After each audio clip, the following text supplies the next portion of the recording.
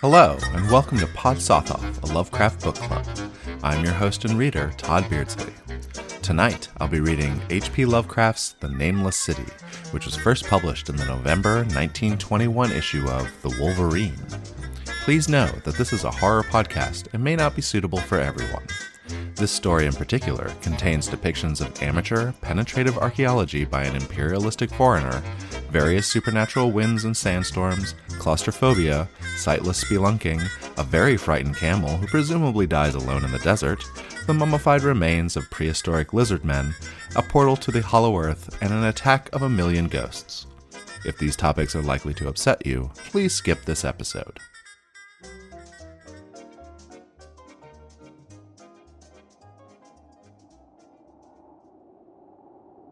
The Nameless City by H.P. Lovecraft. When I drew nigh the Nameless City, I knew it was accursed. I was traveling in a parched and terrible valley under the moon, and afar I saw it protruding uncannily above the sands as parts of a corpse may protrude from an ill-made grave. Fear spoke from the age-worn stones of this hoary survivor of the deluge, this great-grandmother of the eldest pyramid, and a viewless aura repelled me and bade me to retreat from antique and sinister secrets that no man should see, and no man else had ever dared to see. Remote in the desert of Araby lies the Nameless City, crumbling and inarticulate, its low walls nearly hidden by sands of uncounted ages. It must have been thus before the stones of Memphis were laid, and while the bricks of Babylon were yet unbaked. There is no legend so old as to give it a name, or to recall that it was ever alive, but it is told of in whispers around campfires, and muttered about by grandemes in the tents of sheiks, so that all tribes shun it without wholly knowing why. It was this place that Abdul Alhazred, the mad poet, dreamed on the night before he sang his unexplainable couplet. That is not dead which can eternal lie, and with strange eons even death may die. I should have known that the Arabs had good reason for shunning the Nameless City, the city told of in strange tales but seen by no living man, yet I defied them and went into the untrodden waste with my camel. I alone have seen it, and that is why no other face bears such hideous lines of fear as mine, why no other man shivers so horribly when the night wind rattles the windows. When I came upon it in the ghastly stillness of unending sleep, it looked at me, chilly from the rays of a cold moon amidst the desert's heat. And as I returned its look, I forgot my triumph at finding it, and stopped still with my camel to wait until dawn. For hours I waited, till the east grew gray and the stars faded, and the gray turned to a roseal light edged with gold. I heard a moaning and saw a storm of sand stirring among the antique stones, though the sky was clear and the vast reaches of the desert still. Then suddenly, above the desert's far rim, came the blazing edge of the sun, seen through the tiny sandstorm which was passing away, and in my fevered state I fancied that from some remote depth there came a crash of a musical metal to hail the fiery disk, as Memnon hails it from the banks of the Nile. My ears rang and my imagination seethed as I led my camel slowly across the sand to that unvocal stone place, that place too old for Egypt and Meroe to remember, that place which I alone of living men had seen. In and out amongst the shapeless foundations of houses and palaces I wandered, finding never a carving or inscription to tell those men, if men they were, who built the city and dwelt therein so long ago. The antiquity of the spot was unwholesome, and I longed to encounter some sign or device to prove that the city was indeed fashioned by mankind. There were certain proportions and dimensions of the ruins which I did not like. I had with me many tools, and dug much within the walls of the obliterated edifices, but progress was slow, and nothing significant was revealed. When night and the moon returned, I felt a chill wind which brought new fear, so that I did not dare remain in the city. And as I went outside the antique walls to sleep, a small sighing sandstorm gathered behind me, blowing over the gray stones, though the moon was bright and most of the desert still. I awake just at dawn from a pageant of horrible dreams, my ears ringing as from some metallic peal. I saw the sun peering redly through the last gusts of a little sandstorm that hovered over the Nameless City and marked the quietness of the rest of the landscape. Once more I ventured into those brooding ruins that swelled beneath the sand like an ogre under a coverlet, and again dug vainly for relics of the forgotten race. At noon I rested, and in the afternoon I spent much time tracing the walls, the bygone streets, and the outlines of nearly vanished buildings. I saw that the city had been mighty indeed, and wondered at the sources of its greatness. To myself I pictured all the splendors of an age so distant that Chaldea could not recall it, and thought of Sarnath the Doomed, that stood in the land of Mnar when mankind was young, and of Ib, that was carven of grey stone before mankind existed. All at once I came upon a place where the bedrock rose stark through the sand and formed a low cliff, and here I saw with joy what seemed to promise further traces of the antediluvian people. Hewn rudely on the face of the cliff were the unmistakable facades of several small, squat rock houses or temples, whose interiors might preserve many secrets of ages too remote for calculation, though sandstorms had long since effaced any carvings which may have been outside. Very low and sand-choked were all the dark apertures near me, but I cleared one with my spade and crawled through it, carrying a torch to reveal whatever mysteries it might hold. When I was inside, I saw that the cavern was indeed a temple, and beheld plain signs of the race that had lived in worship before the desert was a desert. Primitive altars, pillars, and niches, all curiously low, were not absent, and though I saw no sculptures nor frescoes, there were many singular stones clearly shaped into symbols by artificial means. The lowness of the chiseled chamber was very strange, for I could hardly more than kneel upright, but the area was so great that my torch shewed only part at a time. I shuddered oddly in some of the far corners, for certain altars and stones suggested forgotten rites of terrible, revolting, and inexplicable nature, and made me wonder what manner of men could have made and frequented such a temple. When I had seen all that the place had contained, I crawled out again, avid to find what the other temples might yield. Night had now approached, yet the tangible things I had seen made curiosity stronger than fear, so that I did not flee from the long moon-cast shadows that had daunted me when I first saw the Nameless City. In the twilight, I cleared another aperture, and with a new torch crawled into it, finding more vague stones and symbols, though nothing more definite than the other temple had contained. The room was just as low, but much less broad, ending in a very narrow passage crowded with obscure and cryptical shrines. About these shrines I was prying when the noise of the wind and my camel outside broke through the stillness and drew me forth to see what could have frightened the beast. The moon was gleaming vividly over the primeval ruins, lighting a dense cloud of sand that seemed blown by a strong but decreasing wind from some point along the cliff ahead of me. I knew it was this chilly, sandy wind which had disturbed the camel, and was about to lead him off to a place of better shelter when I chanced to glance up and saw that there was no wind atop the cliff. This astonished me, and made me fearful again, but I immediately recalled the sudden local winds that I had seen and heard before sunrise and sunset, and judged it was a normal thing. I decided it came from some rock fissure leading into a cave, and watched the troubled sand traced to its source, soon perceiving that it came from a black orifice of a temple a long distance south from me, almost out of sight. Against the choking sand cloud I plodded toward this temple, which as I neared it loomed larger than the rest, and shewed a doorway far less clogged with caked sand. I would have entered had not the terrific force of the icy wind almost quenched my torch. It poured madly out of the dark door, sighing uncannily as it ruffled the sand and spread about the weird ruins.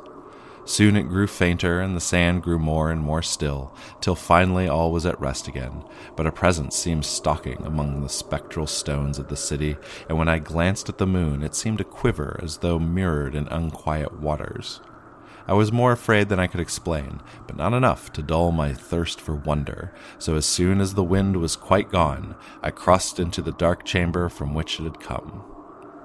This temple, as I had fancied from the outside, was larger than either of those I had visited before, and was presumably a natural cavern, since it bore winds from some region beyond. Here I could stand quite upright, but saw the stones and altars were as low as those in the other temples.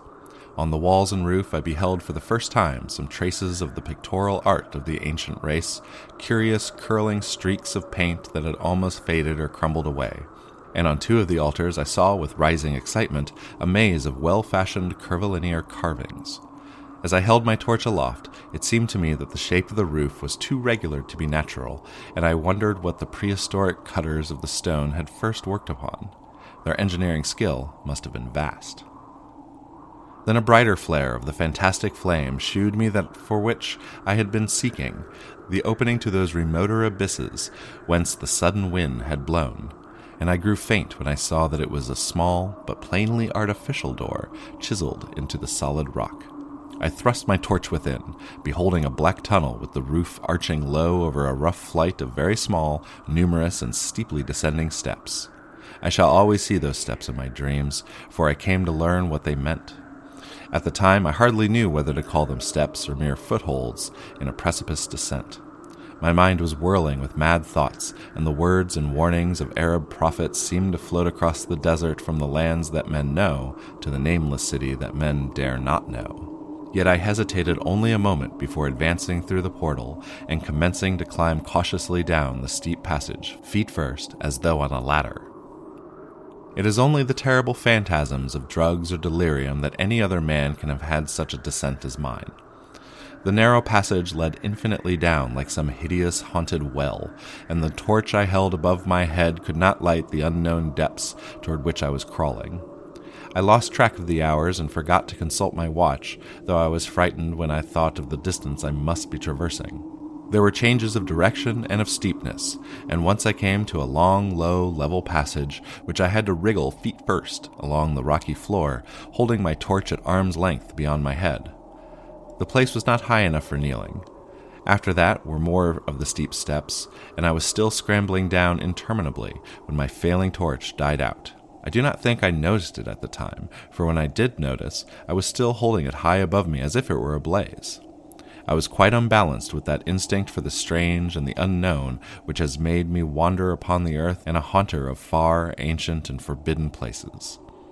In the darkness, there flashed before my mind fragments of my cherished treasury of demonic lore, sentences from Al-Hazred the Mad Arab, paragraphs from the apocryphal nightmares of Damascus, and infamous lines from the delirious Image du Monde of Gautier de Metz. I repeated queer extracts and muttered of Afrasiab and the demons that floated with him down the Oxus, later chanting over and over a phrase of one of Lord Dunsany's tales, the unreverberate blackness of the abyss. Once, when the descent grew amazingly steep, I recited something in a sing-song from Thomas Moore until I feared to recite it more. A reservoir of darkness black, as witches' cauldrons are when filled, with moon drugs in the clips distilled, leaning to look if foot might pass, down through the chasm I saw beneath, as far as vision could explore, the jetty sides as smooth as glass, looking as if just varnished o'er, with that dark pitch the sea of death throws upon its slimy shore. Time had quite ceased to exist when my feet fell again to a level floor, and I found myself in a place slightly higher than the rooms of the two smaller temples now so incalculably far above my head. I could not quite stand, but could kneel upright, and in the dark I shuffled and crept hither and thither at random. I soon knew that I was in a narrow passage whose walls were lined with cases of wood having glass fronts. As in that Paleozoic and abysmal place, I felt of such things as polished wood and glass, and I shuddered at the possible implications. The cases were apparently ranged along each side of the passage at regular intervals, and were oblong and horizontal, hideously like coffins in shape and size. When I tried to move 2 or 3 for further examination, I found they were firmly fastened. I saw that the passage was a long one, so floundered ahead rapidly in a creeping run that would have seemed horrible had any eye watched me in the blackness, crossing from side to side occasionally to feel my surroundings and be sure the walls and rows of cases still stretched on. Man is so used to thinking visually that I almost forgot the darkness and pictured the endless corridor of wood and glass and its low, studded monotony as though I'd seen it. And then, in a moment of indescribable emotion, I did see it. Just when my fancy merged into real sight, I cannot tell, but there came a gradual glow ahead, and all at once I knew I saw the dim outlines of the corridor and the cases, revealed by some unknown subterranean phosphorescence. For a little while, all was exactly as I had imagined it, since the glow was very faint, But as I mechanically kept on stumbling ahead into the stronger light, I realized that my fancy had been but feeble. This hall was no relic of crudity like the temples of the city above, but a monument to the most magnificent and exotic art. Rich, vivid, and daringly fantastic designs and pictures formed a continuous scheme of mural paintings whose lines and colors were beyond description. The cases were of a strange golden wood, with fronts of exquisite glass, and contained the mummified forms of creatures outreaching in grotesqueness in the most chaotic dreams of man. To convey any idea of these monstrosities is impossible. They were of the reptile kind, with body lines suggesting sometimes the crocodile, sometimes the seal, but more often nothing of which either the naturalist or the paleontologist ever heard. In size they approximated a small man, and their forelegs bore delicate and evidently flexible feet and curiously like human hands and fingers. But strangest of all were their heads, which presented a contour violating all known biological principles. To nothing can such things be well compared. In one flash I thought of comparisons as varied as the cat, the bulldog, the mythic satyr, and the human being. Not Jove himself had so colossal and protuberant a forehead, yet the horns and the noselessness of the alligator-like jaw placed these things outside all established categories.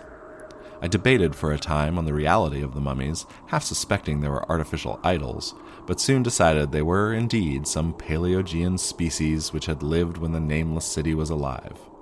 To crown their grotesqueness, most of them were gorgeously enrobed in the costliest of fabrics and lavishly laden with ornaments of gold, jewels, and unknown shining metals. The importance of these crawling creatures must have been vast, for they held first place among the wild designs of the frescoed walls and ceilings. With matchless skill had the artists drawn them in a world of their own, wherein they had cities and gardens fashioned to suit their dimensions, and I could not but think that their pictured history was allegorical, perhaps showing the progress of the race that worshipped them. These creatures, I said to myself, were to the men of the Nameless City what the she-wolf was to Rome, or some totem beast is to a tribe of Indians. Holding this view, I thought I could trace roughly a wonderful epic of the Nameless City, the tale of a mighty seacoast metropolis that ruled the world before Africa rose out of the waves, and of its struggles as the sea shrank away and the desert crept into the fertile valley that held it. I saw its wars and triumphs, its troubles and defeats, and afterward its terrible fight against the desert when thousands of its people, here represented in allegory by the grotesque reptiles, were driven to chisel their way down through the rocks in some marvelous manner to another world whereof their prophets had told them. It was all vividly weird and realistic, and its connection with the awesome descent I had made was unmistakable. I even recognized the passages. As I crept along the corridor to the brighter light, I saw later stages of the painted epic, the leave-taking of the race that had dwelt in the Nameless City in the valley for around 10 million years. The race whose souls shrank from quitting scenes their bodies had known so long, where they had settled as nomads in the earth's youth, hewing in the virgin rock those primal shrines at which they never ceased to worship. Now that the light was better, I studied the pictures more closely, and, remembering the strange reptiles must represent the unknown men, pondered upon the customs of the Nameless City. Many things were peculiar and inexplicable. The civilization, which included a written alphabet, had seemingly risen to a higher order than those immeasurably later civilizations of Egypt and Chaldea, yet they were curious omissions. I could, for example, find no pictures to represent deaths or funeral customs, save such as were related to wars, violence, and plagues, and I wondered at the reticence shown concerning natural death. It was as though an ideal of earthly immortality had been fostered as a cheering illusion. Still nearer the end of the passage were painted scenes of the utmost picturesqueness and extravagance, contrasted views of the Nameless City and its desertion and growing ruin, and of the strange new realm or paradise to which the race had hewed its way through the stone. In these views, the city and the desert valley were shewn always by moonlight, a golden nimbus hovering over the fallen walls and half revealing the splendid perfection of former times, shewn spectrally and elusively by the artist. The paradisal scenes were almost too extravagant to be believed, and portraying a hidden world of eternal day filled with glorious cities and ethereal hills and valleys. At the very last, I saw signs of an artistic anticlimax. The paintings were less skillful and much more bizarre than even the wildest of the earlier scenes. They seemed to record a slow decadence of the ancient stock, coupled with a growing ferocity toward the outside world from which it was driven by the desert. The forms of the people, always represented by the sacred reptiles, appeared to be gradually wasting away, though their spirit, as shewn hovering about the ruins by moonlight, gained in proportion. Emaciated priests, displayed as reptiles in ornate robes, cursed the upper air and all who breathed it, and one terrible final scene showed a primitive-looking man, perhaps a pioneer of ancient Iram, the city of pillars, torn to pieces by members of the elder race. I remembered how the Arabs fear the Nameless City, and was glad that beyond this place the gray walls and ceiling were bare. As I viewed the pageant of mural history, I approached very closely to the end of the low sealed hall, and was aware of a great gate through which came all the illuminating phosphorescence. Creeping up to it, I cried aloud in transcendent amazement at what lay beyond, for instead of other and brighter chambers there was only an illimitable void of uniform radiance, such as one might fancy when gazing down from the peak of Mount Everest upon a sea of sunlit mist. Behind me was a passage so cramped I could not stand upright in it. Before me was an infinity of a subterranean effulgence. Reaching down from the passage into the abyss was the head of a steep flight of steps, small numerous steps like those in the black passages I had traversed, but after a few feet the glowing vapors concealed everything. Swung back open against the left-hand wall of the passage was a massive door of brass, incredibly thick and decorated with fantastic bas-reliefs, which could, if closed, shut the whole inner world of light away from the vaults and the passages of rock. I looked at the steps, and for the nonce dared not try them. I touched the open brass door and could not move it. Then I sank prone to the stone floor, my mind aflame with prodigious reflections which not even a death-like exhaustion could banish. As I lay still with closed eyes, free to ponder, many things I had lightly noted in the frescoes came back to me with new and terrible significance. Scenes representing the Nameless City in its heyday, the vegetation of the valley around it, and the distant lands with which its merchants traded. The allegory of the crawling creatures puzzled me by its universal prominence, and I wondered that it should be so closely followed in a pictured history of such importance. In the frescoes, the Nameless City had been shewn in proportions fitted to the reptiles. I wondered what its real proportions and magnificence had been, and reflected a moment on certain oddities I had noticed in the ruins. I thought curiously of the lowness of the primal temples and of the underground corridor, which were doubtless hewn thus out of deference to the reptile deities there honored, though it perforce reduced the worshippers to crawling. Perhaps the very rites had involved a crawling and imitation of these creatures. No religious theory, however, could easily explain why the level passage in that awesome descent should be as low as the temples, or lower, since one could not even kneel in it. As I thought of the crawling creatures, whose hideous mummified forms were so close to me, I felt a new throb of fear. Mental associations are curious, and I shrank from the idea that, except for the poor primitive man torn to pieces in the last painting, mine was the only human form amidst the many relics and symbols of primordial life. But as always in my strange and roving existence, wonder soon drove out fear, for the luminous abyss and what it might contain presented a problem worthy of the greatest explorer. That a weird world of mystery lay far down that flight of peculiarly small steps I could not doubt, and I hoped to find there those human memorials which the painted corridor had failed to give. The frescoes had pictured unbelievable cities, hills, and valleys in this lower realm, and my fancy dwelt on the rich and colossal ruins that awaited me. My fears, indeed, concerned the past rather than the future. Not even the physical horror of my position in that cramped corridor of dead reptiles and antediluvian frescoes, miles below the world I knew and faced by another world of eerie light and mist, could match the lethal dread I felt at the abysmal antiquity of the space in its soul.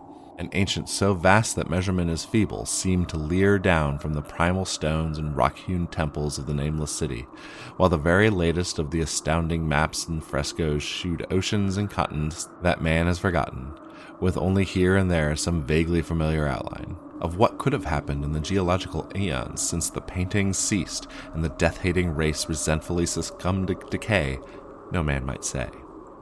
Life had once teemed in these caverns and in the luminous realm beyond, and now I was alone with vivid relics, and trembled to think of the countless ages through which these relics had kept a silent and deserted vigil.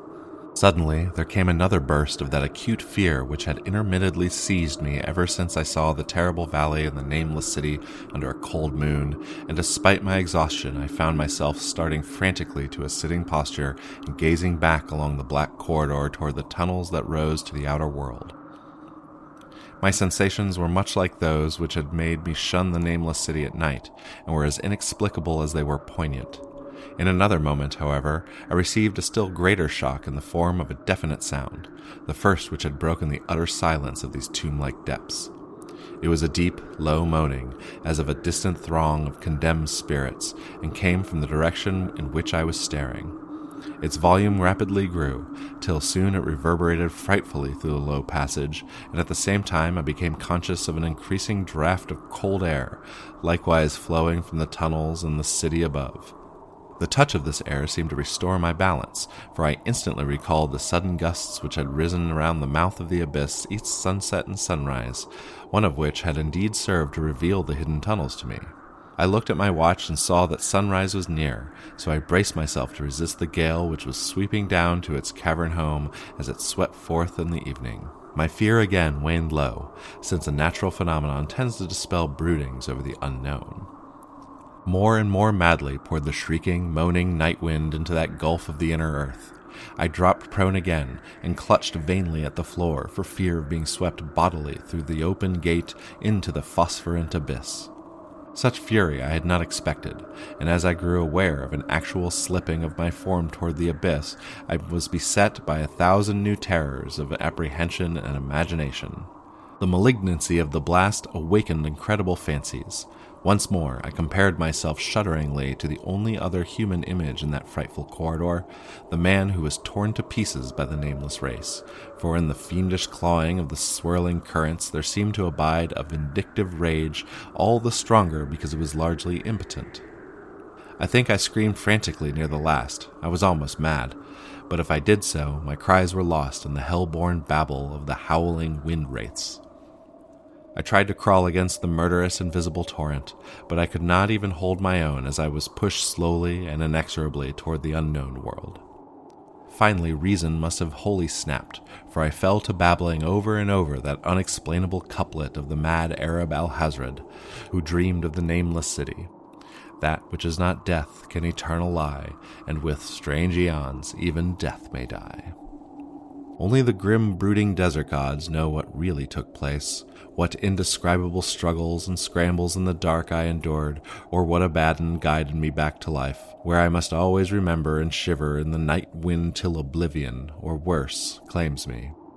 Monstrous, unnatural, colossal was the thing, too far beyond the ideas of man to be believed except in the silent, damnable small hours when one cannot sleep.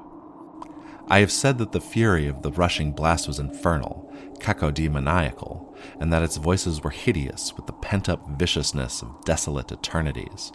Presently those voices, while still chaotic before me, seemed to my beating brain to take articulate form behind me, and now down there in the grave of unnumbered eon-dead antiquities, leagues below the dawn-lit world of men, I heard the ghastly cursing and snarling of the strange-tongued fiends. Turning, I saw outlined against the luminous ether of the abyss what could not be seen against the dusk of the corridor. A nightmare horde of rushing devils, hate-distorted, grotesquely panapolied, half-transparent, devils of a race no man might mistake, the crawling reptiles of the nameless city. And as the wind died away, I was plunged into the ghoul-peopled blackness of earth's bowels, for behind the last of the creatures the great brazen door clanged shut with a deafening peal of metallic music, whose reverberations swelled out to the distant world to hail the rising sun as Memnon hails it from the banks of the Nile.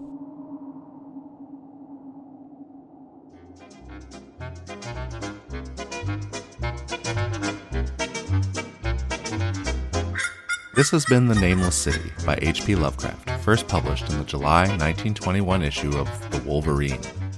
Thank you so much for spending these minutes with me here at Podsothoth. If you like what you hear, take a moment to leave a review on your preferred podcast platform.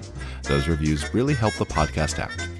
You're also welcome to get in touch directly. You can reach us on Mastodon at podsothoth@defcon.social, or by electronic mail by writing to hideous@podsothoth.club. We may read your notes on the next episode, so be sure to include a pronunciation guide for your name and the name of your city, assuming either of these entities have names at all. And speaking of the next episode, join Claire and I as we discuss the Nameless City. Till then, remember that even death may die.